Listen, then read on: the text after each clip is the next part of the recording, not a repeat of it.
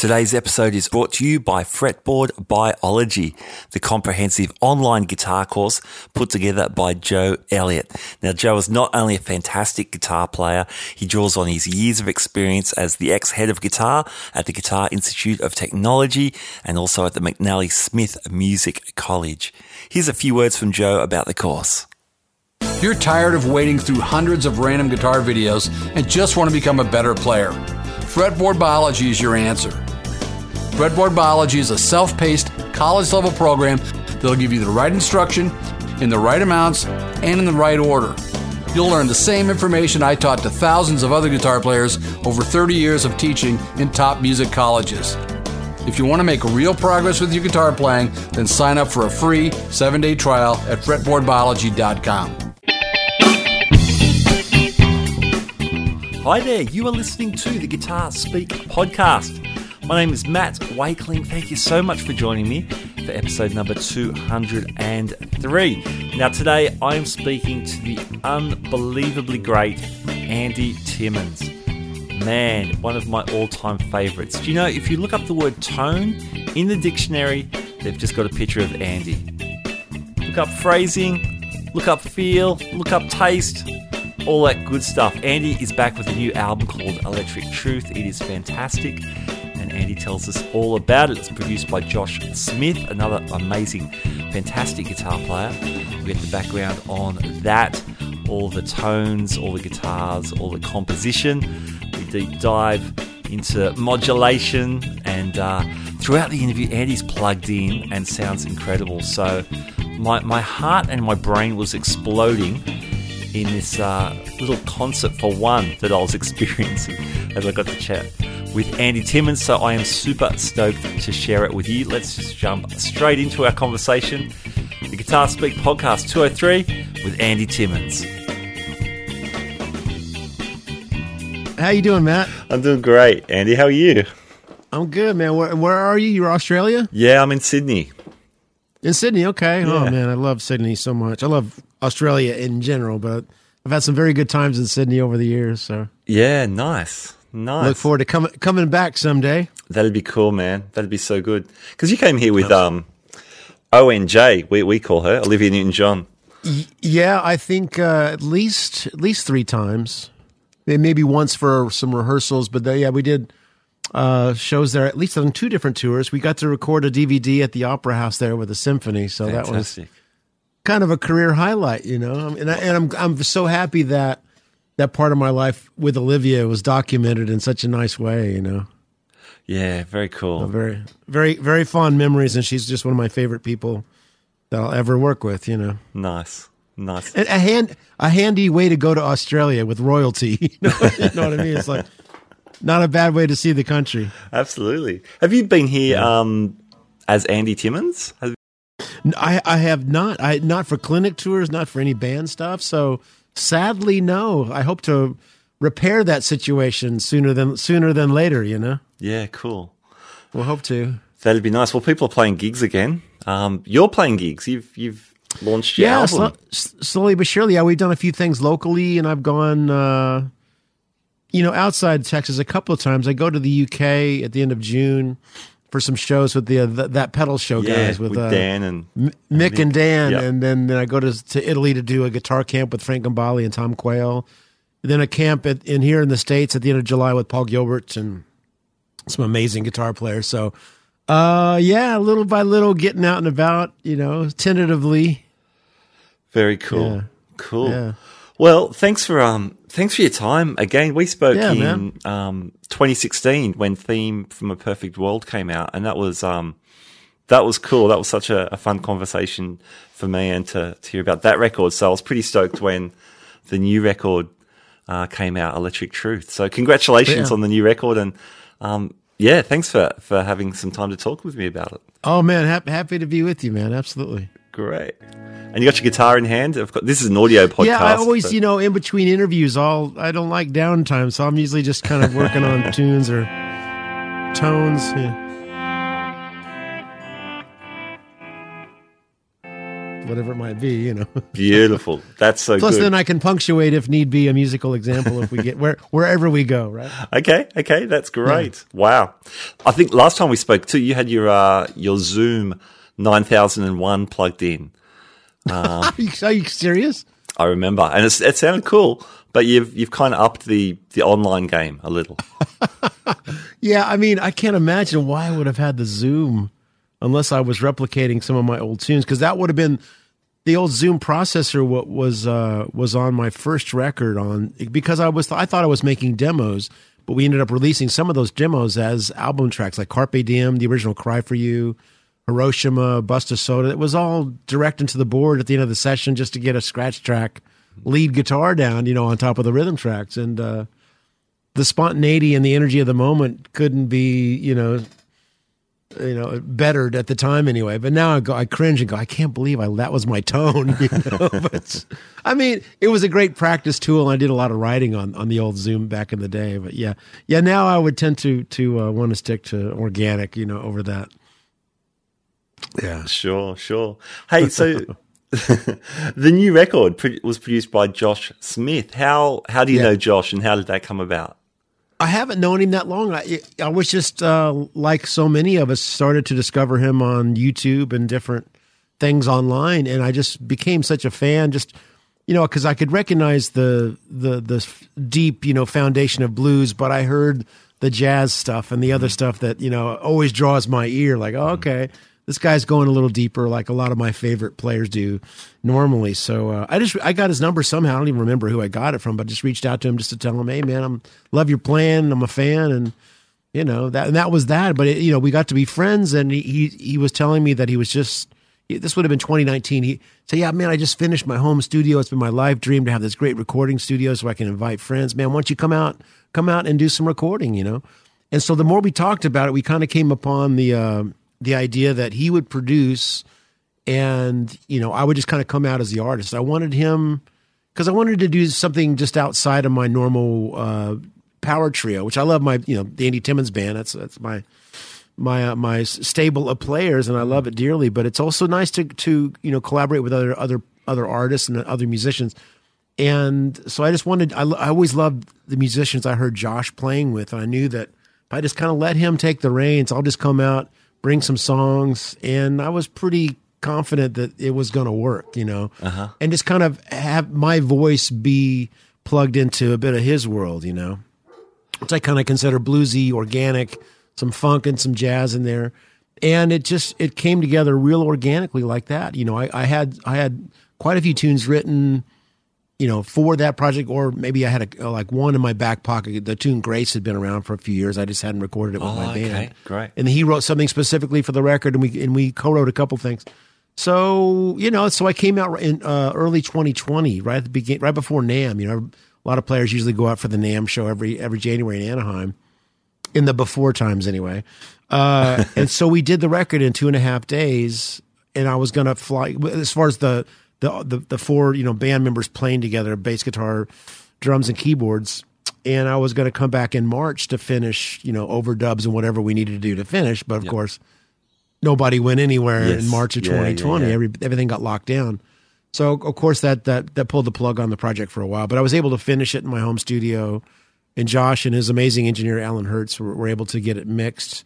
You know, sometime I guess the end of last year. Then by the time you find a window to release it and do all the promo, it takes a while sometimes. So it's kind of handy to have this record in my back pocket, and this fun project collaborating with Josh, who was just a treat to work with. Mm-hmm. Really great to work with another guitar player as the producer. You know what I mean? Because you know, we have our careers and we have our things that we do really well, but it's cool to tap into each other's world a little bit. Okay. You know what I mean? And so I really enjoyed that. And having some ears on the other side of the glass that, you know, that's a really great guitar player, you know. It was a lot of fun for me. And I think the difference in the way the band played with me and what that brought out of my playing made it a really fun, unique thing, you know, different than my normal trio records. Okay, yeah. I was really interested in having, as I said, a guitar player produce you.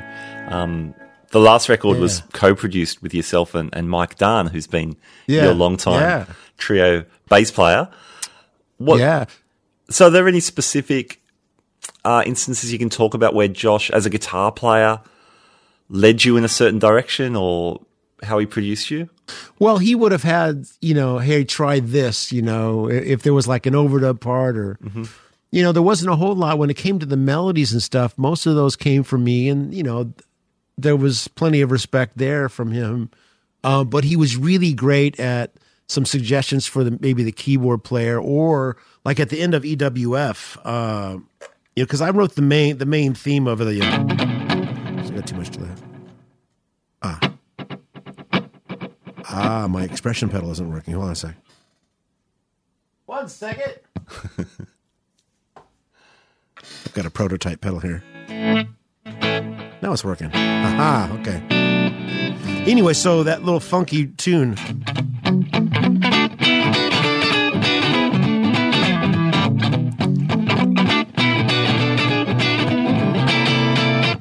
So it's kind of built around that pseudo, Al McKay, Earth, Wind, and Fire thing. But he came up with a couple of really cool riffs for the end because we needed kind of a jam section. He came up with...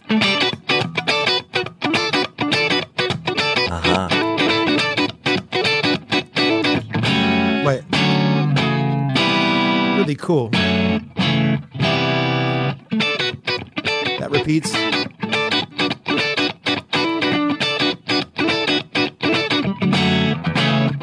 this bar.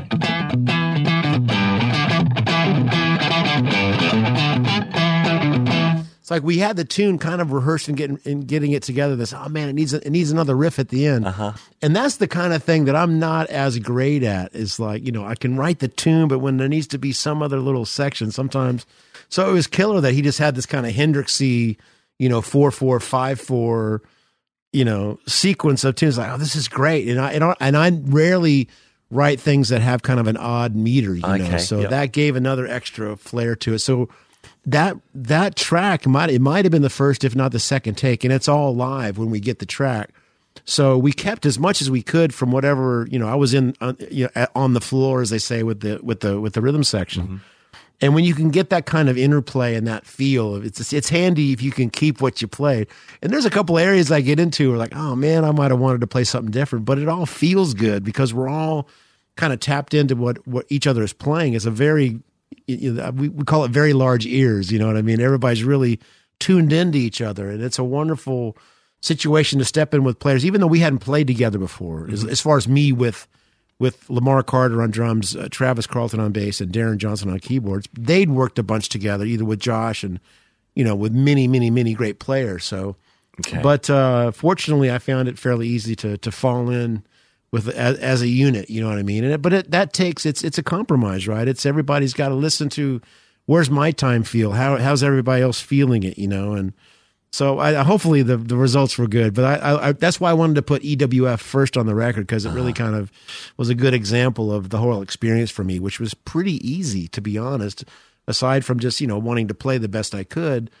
It's relatively, well, let's just say exponentially easier when the band sounds that great. You know what I mean? This record would sound just as great without my guitar playing in it. Trust me. It's just, they sound so beautiful, man. Just great sounds all the way around. And of course, Alan Hertz, the guy that I mentioned that engineered and mixed the record, did a wonderful job of keeping it really organic sounding, That's cool. Yeah, I loved and EWF was the first single, of course, that you released too. So it was a nice shout out. So that's been out for a little while, and we've been hanging out for the record since. That tune, the couple of things you mentioned, that 5 and 4 pushing against each other at the end is so fun. The snare displacement. Is it? If you're not playing against that a lot, how does that push your phrasing in different directions as well? Completely. So you could, and if you, well, of course, I know me better than anybody, but I can hear myself not really knowing where I am. And I remember the take, and fortunately Lamar was like, he would kind of set up where that next downbeat was coming every now and then, or really set up a phrase. And that would inspire me to play certain things. Right. But I don't practice odd meter stuff ever. I would have to, back in the day, working with Simon Phillips all the time, because he's writing in 15/16 and 11/8 or whatever's going on. And so those are challenging things for me, but I love doing it because it is challenging. You know what I mean? It's, I like playing shuffles. I like playing ballads, but it's also nice to have something that stretches out a little bit. And so that was nice that Josh brought that flavor into it. Killer riff, but then also a little bit of an odd phrasing. And that's going to bring different stuff out. It's going to bring, different, fresh ideas, hopefully. I mean, no matter what the situation, I'm hoping to come up, especially with improvisation, something that's fresh and new to myself as well as the listener. We rely on certain vocabulary, but I don't play a lot of scales, you'll notice, when I solo. I'd rather it be melodic ideas kind of connected to each other in the moment. And that's what what I've gotten from some of my favorite improvisers, one namely being Chet Baker, who I never really heard play a lot of licks. He was always just kind of in the moment playing melodies, So when that can happen, that's my favorite kind of stuff. That's cool. That secondary riff you mentioned as well too. Just staying on EWF for an example. Sure. So you're modulating. So the main theme, the main head's in B minor. That riff's in E minor. I've noticed in your composition, even though Josh, I guess, brought that second riff, was you're a big fan of the modulation in a lot of your work. Yeah. Where, I guess, when words fail, for example, you're in A major, you go to A minor, so it's like a modal kind of shift. Yeah. Wow, I want to talk about that tune in a moment, but you're in C, but you move it to E flat. Which tune? What's the E flat? Is it Grace? You're in C, and then you've got that G minor, A flat, E flat. Yeah, that's right. That's right. Yeah. Because it starts in C. So how do we get to E flat? It's a big G minor.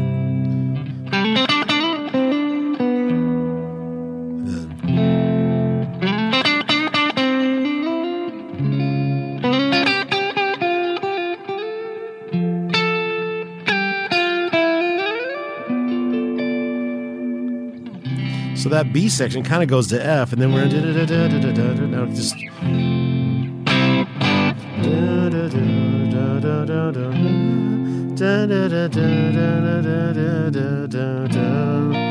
So the last chord of that chorus, or the main melody is a B flat. So then I just go down to the G minor. And there it is. There you go. I use that flat 7 turns to be the 5 of the next key. I always love any time I can get out of the key, because it's usually a pretty emotional tug on the heartstring when you can do it just right. Mm-hmm. And that's the same with and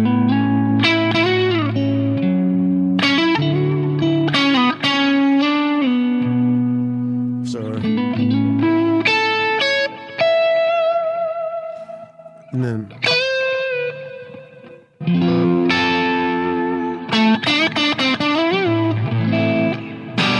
so I somehow get into it. So when I play F major out of A major, that kind of relates to the A minor. Yeah, that's when words fail that you're quoting here. I'm sorry? That's when words fail. Is that what you're... That's when words fail, exactly. Yeah, nice. So there's typically in my not all my tunes, but it's a device I love to see, when I can employ it. When I just need to like tug on that heartstring a bit or turn that corner. Mm-hmm. And that's a nice moment in that tune.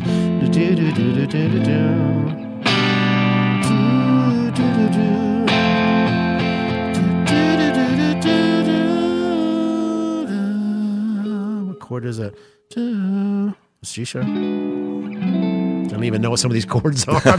I'm doing so much by ear as well as harmonically knowing what I'm doing. But then it leads right back to the A, right? So. Anyway, that's cool. So learn my own tunes. I'll have to take lessons from myself and figure that one out. Well, there's a course for that. We'll talk about in a moment for sure.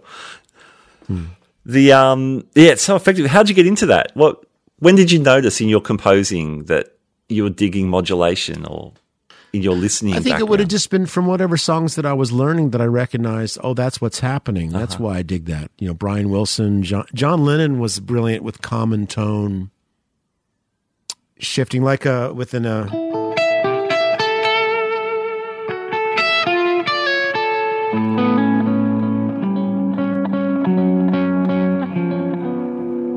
already. You know, the melody stays the same. In fact, the very first run through of Lucy in the Sky, John singing, "Picture yourself in a boat on a river," and Paul suggests, "Picture yourself in a boat on a river." Do, do, do, do.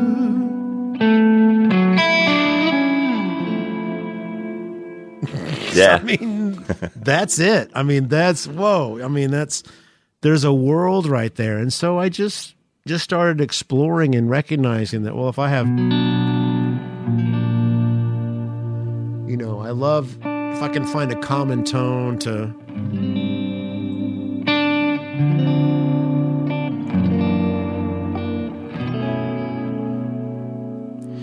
you know, just finding devices of shifting the harmony to go to a next section, be it a bridge or a chorus or whatever it might be within the first. Like there's a tune I wrote called "That Day Came," which just starts off in F sharp minor, to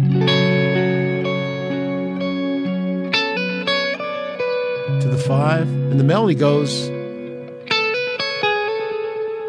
Which, if you only heard the melody, you'd think it goes back to that F sharp minor, but actually, what happens is.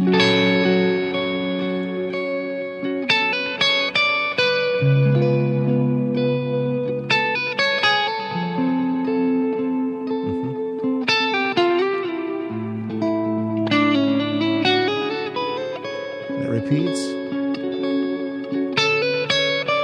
1-5 again. Now, but that resolves.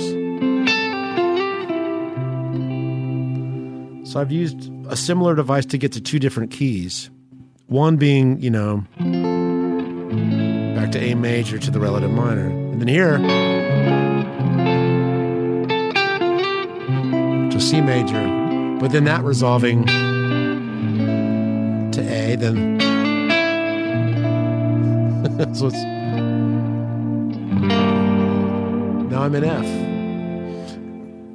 But it's not a leap. It's not like the static, uncomfortable modulation. It's all just being weaved and tied together by a simple melody. Yeah, yeah. And so, but I can trace certain things like that back to Lennon McCartney and certainly Brian Wilson.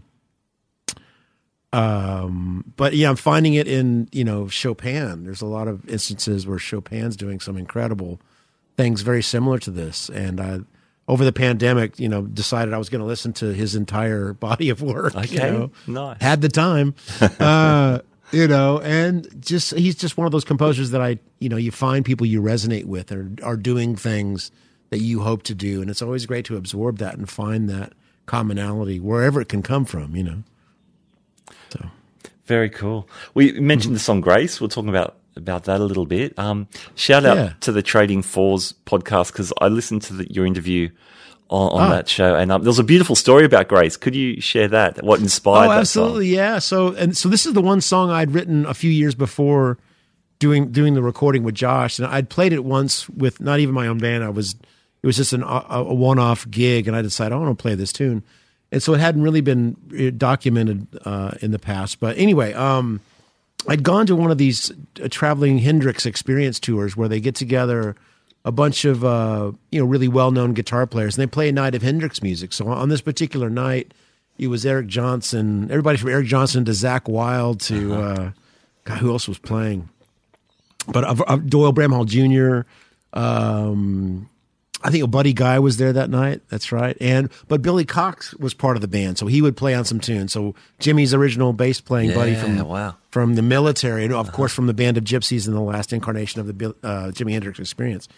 So Billy was there. So I was really excited. I had a chance to play with Noel Redding years and years ago in New York City. Mm-hmm. But to me, he's the last remaining band member from Jimmy's career. So to get to go see him play was an honor, but I happened to get to the gig early enough, and I'm walking into the venue, and at the merch table is Billy and his wife Brenda, and they're just hanging out. He's signing autographs, and she's kind of taking care of business.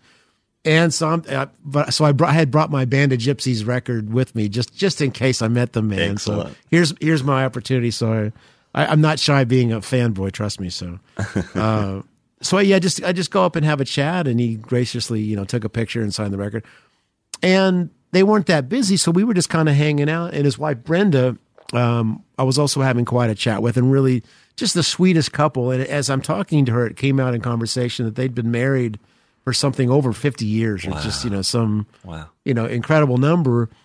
And my wife and I are now married 25 years. So I always, anytime I'm around, an older married couple, it's just a funny question, but come on, what's the secret, guys? What's been the secret to this long lasting relationship? So I asked Brenda that, and she just gives me this look and says, grace. That's and awesome. so, That's beautiful. having been married a lengthy time myself, I knew exactly what she meant in that, nobody's perfect, and it takes a lot of forgiveness and empathy and understanding of your mate to make things work, and a lot of compromise. So it was just such a heavy thing to hear, and the way she said it to me really resonated. So I went home that night, and the tune just kind of wrote itself. So I thought, well, if I ever record this, I'll send it to Billy and Brenda. And so sure enough, once we had the basic tune, it maybe not even was the final mix, but I sent them. I'd had their email. I must have reached out after we had that contact back then, and sent it, and they listened to it and really loved it. And I was really felt that I've been successful, because they received the song in the way that I intended it, as a very much a tribute to obviously Billy's time with Jimmy, but to them as a couple, to beat the odds of, being able to stay together that long. It's really beautiful, right? Yeah. Anyway, they said really sweet things, and they're really nice people, man. So I wish them the best. That's lovely. That's so cool. Yeah. And man, it's a beautiful tune. Opening with those Hendrixy kind of chords, and for sure. I had to have that in there. A little tribute. And then the end, it gets pretty trippy as well. There's some that was cool a little textures. nod to after we hit the big last chord, just I put some backwards guitar in and just let some different effects come in and out. And I had the mix engineer add some phasing at the end. Yeah, nice. Kind of like, Eddie Kramer was doing back with Axis Bold as Love. Yeah, wanting to kind of create a bit of a psychedelic Jimmy experience. Yeah. Very cool. Your production practice, I guess, in a sense, has changed a little bit. You were doing like very strictly trio albums. Then last record, you and Mike in the production said, okay, let's start overdubbing. Let's start adding some parts. This album, I guess with the live band, but as well as there's a bunch of guitar overdubs as well, opens it up even perhaps a bit more. Yeah. So that's the beauty of change and shaking up the way that you do things. That was the story behind the Resolution record. That was the first one I did with Mike Dane as co-producer, and we decided, well, it was something Steve Vai had said to me about how he loved the sections, of a couple of songs I'd recorded for the first record that he put out called That Was Then, This Is Now. He said, I love those sections where it's just guitar, bass, and drums. I can really hear your fingers on the frets. So by the time I'd gotten to Resolution, I was really pretty burned out with the guitar records. It's like, okay, you do the rhythm track, double the rhythm track, and then and just the kind of contrived pattern that it had gotten into, at least to my ear and for my own thing. So that I having already, we'd recorded all the basic tracks, and I would have improvised solos, and I just wasn't happy with anything that I played. I didn't think it was going anywhere new. But when that thought creeped into my head about what Steve said, what if I could do the whole record with just one guitar? And then I got excited, because I knew it was going to be hard, without the comfort of beds of guitars and layering. The tone, can be really good and it'll be fine in the context. But if it's just one guitar, man, that better be a damn good guitar sound. Yeah. So that's when Mike, and that was the first time Mike and I had worked together at his studio to do tracking. We had done the basic tracks with our normal engineer, Rob Wexler, down at a lovely analog room called Palmyra down in Palmer, Texas, recording to 2-inch tape and all that, and had a really great organic sound to it. But again, at this point, I realized I'm going to scrap everything that I did and work at it from an angle of I need to incorporate chord and melody when necessary and have no overdubs. So we went down through the process of really taking sometimes a week or two just to get the right sound and try to really get the best tone. And also by then I would have known and taken the time to compose every note. I knew exactly what I wanted to play. I learned from the improvisations that I'd done what bits of the solo I liked and then what I didn't like. and then I gave myself permission to just compose it, which I'd never done. I kind of had this jazz or session guy mentality. Oh, it's got to be live. It's got to be, one or two takes. And that's fantastic if you get that, and it's amazing. And sometimes I get lucky. Like on the new record, there's plenty of live solos. But at this particular point, I just decided, man, I'm going to have every note. I'm going to be happy with every note on this record. Because that's never been the case. It's like, yeah, that's cool. Oh man, I wish I would have. So now we've taken the time with the tone. I've agonizingly, and when I say agonizing, I'm not kidding, like beaten myself up more than I ever have in my life. And I get critical in the studio, but really got it to where I knew what I wanted from every note, and basically got it. I mean, there's, the odd thing here and there. Oh man, I wish I would have a little bit better. But so that I couldn't have done the Sgt. Pepper arrangements without having gone through that experience. So then we actually had gone in to record what was to be a theme from A Perfect World, but ended up also tracking all these Beatle arrangements because some extra studio time had become available. And so I did that whole project, having evolved as a player from the Resolution. But then by the time we got to the theme from A Perfect World, we finished the Pepper record first. Then I went back and I composed theme from A Perfect World on the one guitar. But now it's like, okay, well, we've done that. Mm-hmm. Give yourself the keys to the toy chest again, and put some piano on there, some organ. What about another clean tone?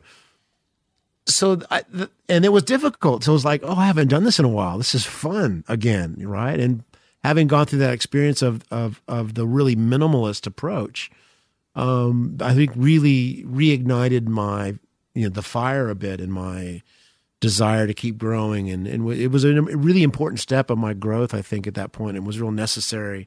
As torturous as it was, trust me, to get to that point. Yeah. And I'm proud of those records. All three of those, I think, are some of those certainly the better things in my catalog. I'm proud of the early stuff too, but you're bound to grow. And luckily, I didn't peak when I was 21 or whatever.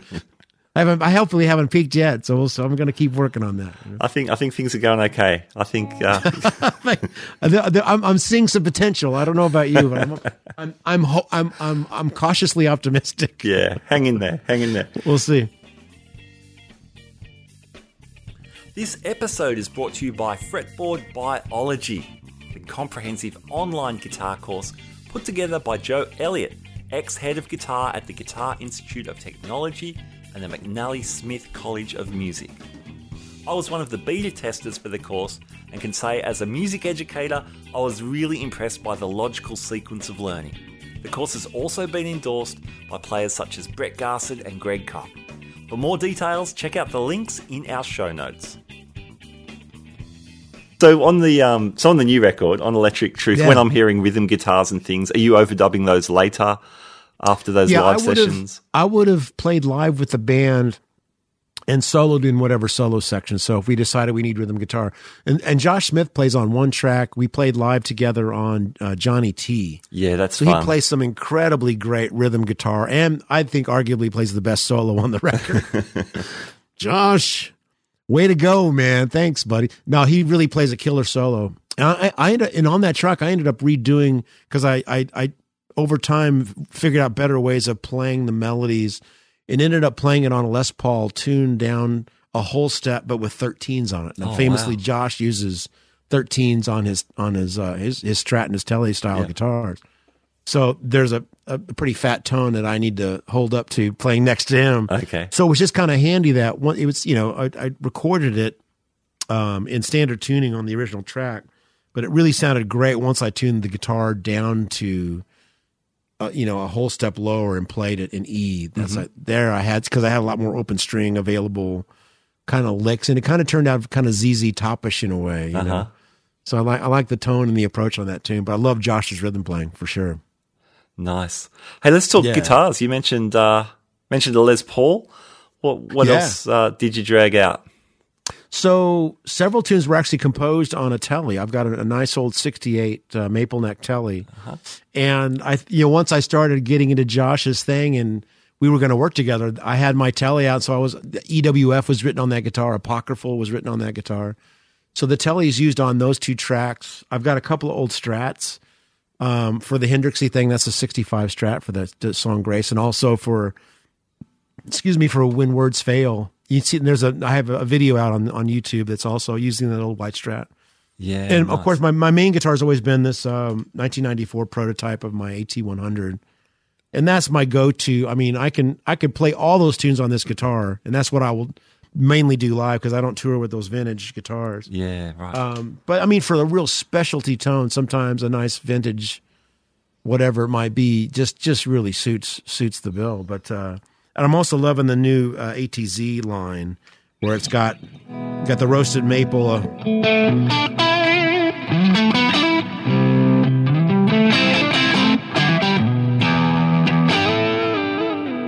So these are what I'll be touring with and traveling with. And actually, I've been tracking this guitar in the studio lately a lot too. So they all get a bit of use. Yeah, nice. But yeah, and then the Les Paul was used on Johnny T, and also a '66 Rickenbacker 12-string.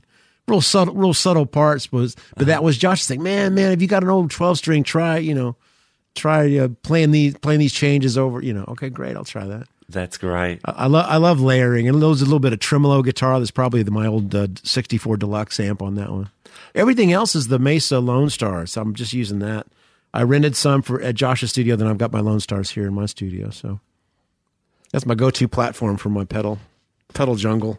Beautiful, man. Sounds great. There's one regret from my conversation in 2016, and I'm glad to finally try and set that straight. Your prototype AT guitar has got that little broken scratch plate, and oh yeah, every time I see that guitar, I think, why didn't I ask Andy how that broke? Oh, how it broke? Yeah. What's the story? Well, so I can't tell you how many people have asked me, why don't you fix that? It's like, well, the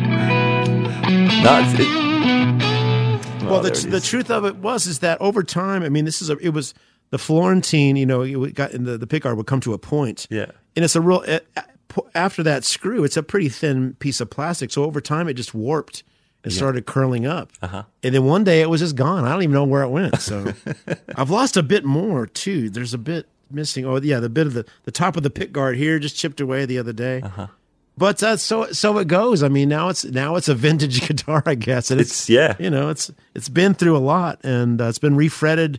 We think 8 times. It might be 9. We're not sure. Ibanez refretted a couple times, and 2 different luthiers here in Dallas have refretted it multiple times. One guy said, it's going to just turn to dust one day, and that will be sad. But so far, it's holding up, man. It's still hanging in there. It's still call it my whoopee. It's my go-to.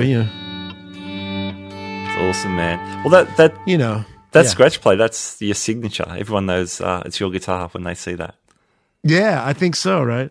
In fact, when the AZ line came out, yes, and they kind of softened the Florentines, everybody assumed that this was shorter because you're emulating the old broken pickguard, but no, it's just because they changed the body shape and the pickguard kind of matches that. It's not as pointy.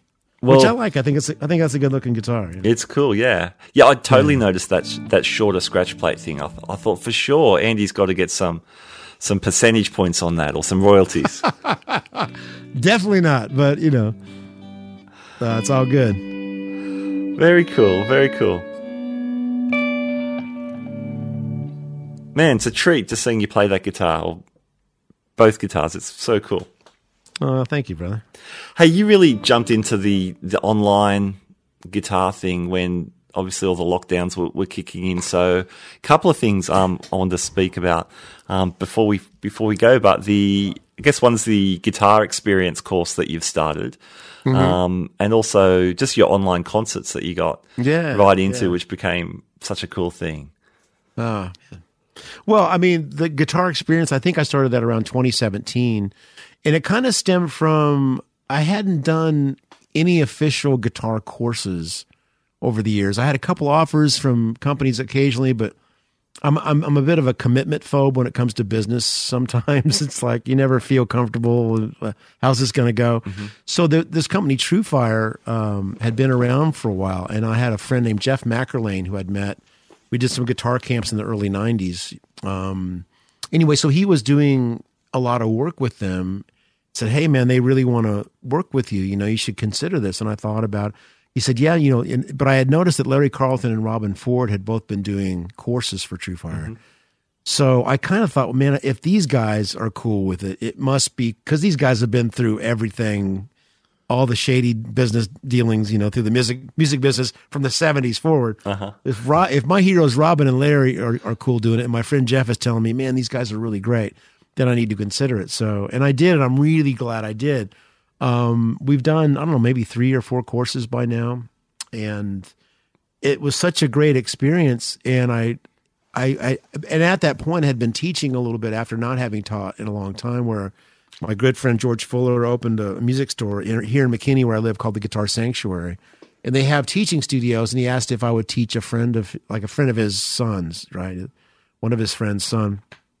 And I found I really enjoyed it, where when I was younger, for whatever reason, it seemed like a bit of a chore, and maybe I didn't feel that I was that good at it, or either didn't realize at the time what I had to offer as a teacher, you know. And so maybe with a bit more wisdom, a little bit more experience, I had done that a little bit. And then when TrueFire asked me to come down and teach, I found it was really coming a lot more naturally than I ever thought.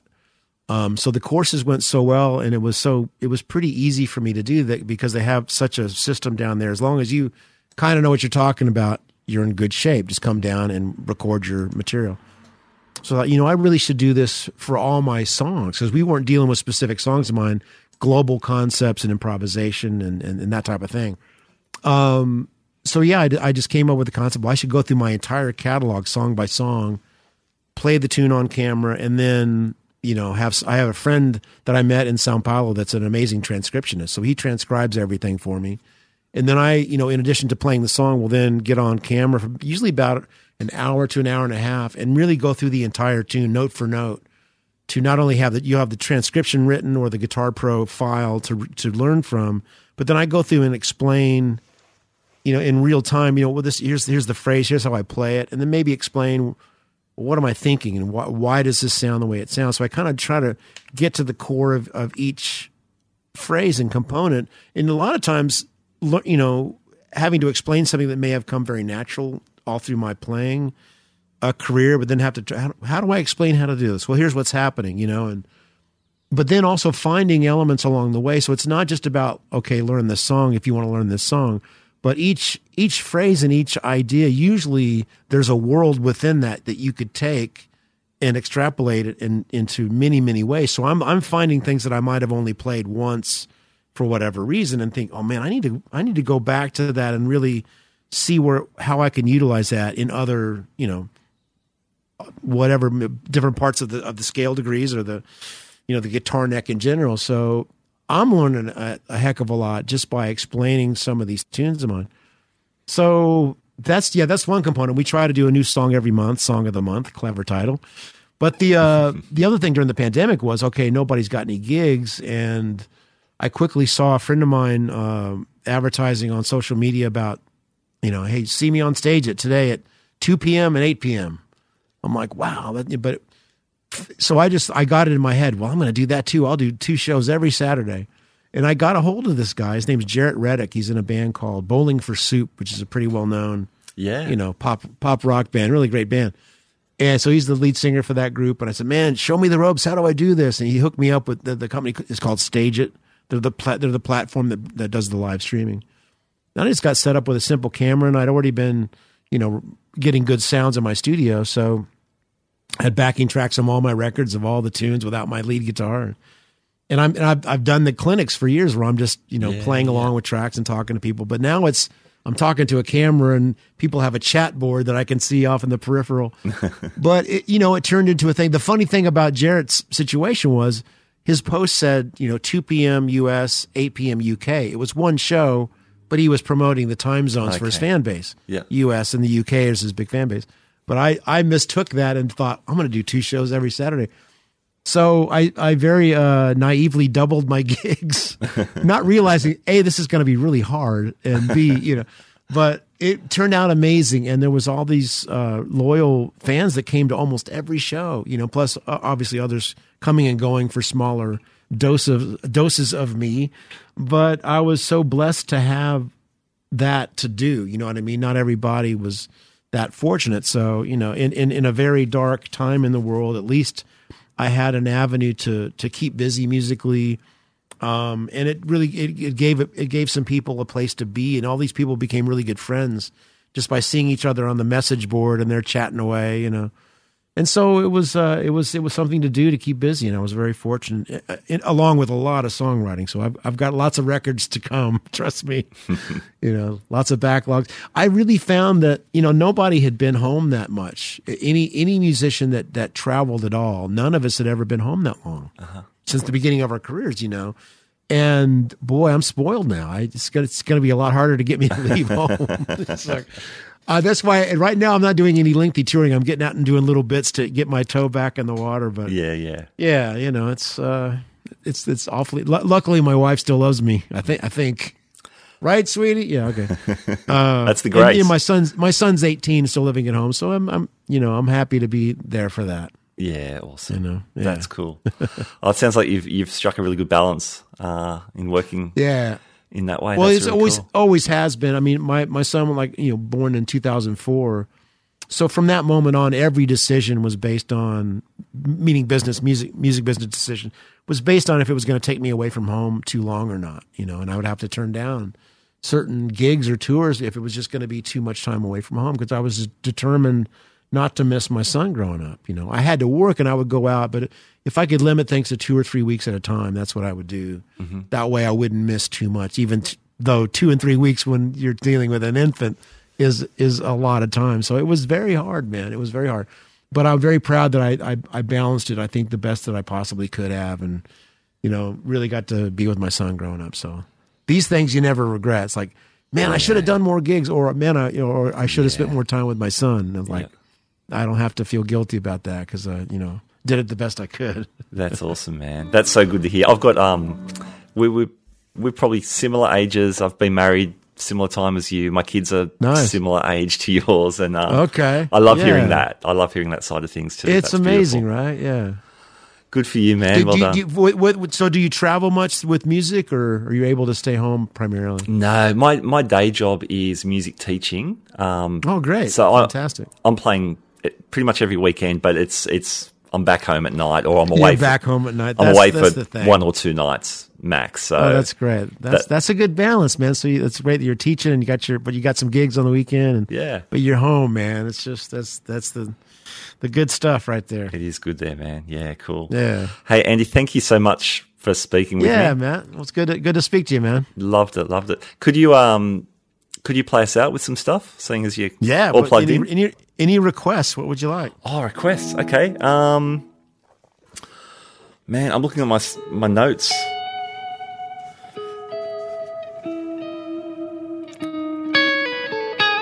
Can you play any of One Last Time?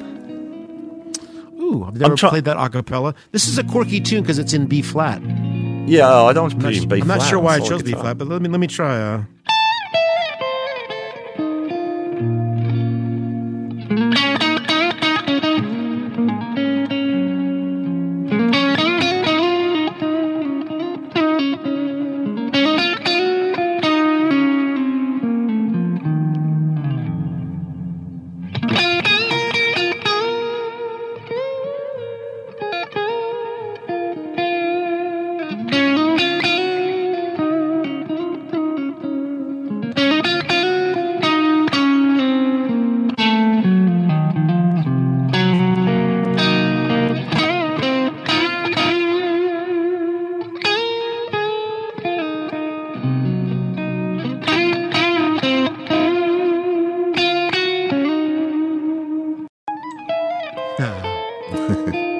It's a little tough. See, that's one I composed without chord and melody together. I composed that. I came up with the chord progression first, a very simple.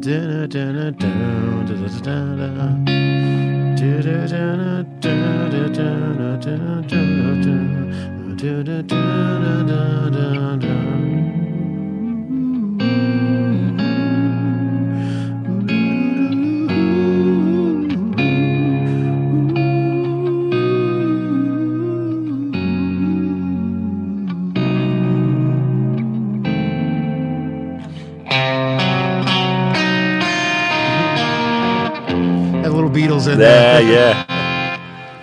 But a lot of the tunes, like Grace, even that one, that doesn't really work so well as a solo piece. The riff is good.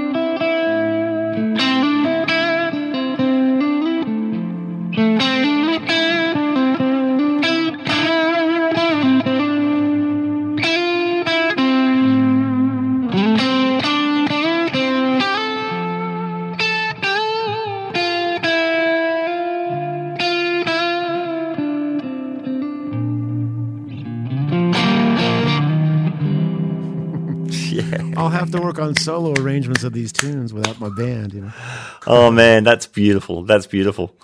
Thanks so much, Andy. All the best with the record and your trips. Thank you, man. Well, and I hope I come to see you in Australia as soon as possible. It's truly one of my favorite places on the planet to be. So hopefully do get it. Back soon. Do it. We'd love to see you. Awesome, all right, man. Thanks. Enjoy the rest of your Matt. evening. Cheers, man. Thanks for listening to the record. I appreciate it. Oh, my great pleasure. Awesome, man. Okay. Cheers. See ya. Bye-bye. Oh, man. Andy Timmons on the Guitar Speak podcast. How good was that? Solo Andy Timmons just playing guitar for you and me. Good times. Hey, please check out the record, Electric Truth. It's out now everywhere.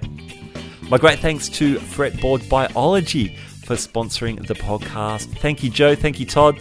Love those guys.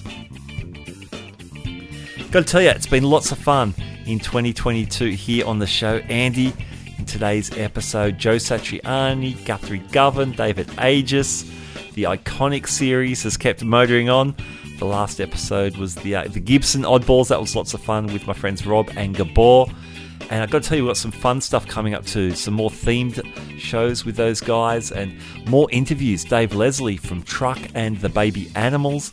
Legendary author Dave Hunter talking about 75 years of Fender history. Chad Wynn, ex-Gibson employee, telling us some really fascinating behind-the-scenes stories about the Gibson factory there in Nashville.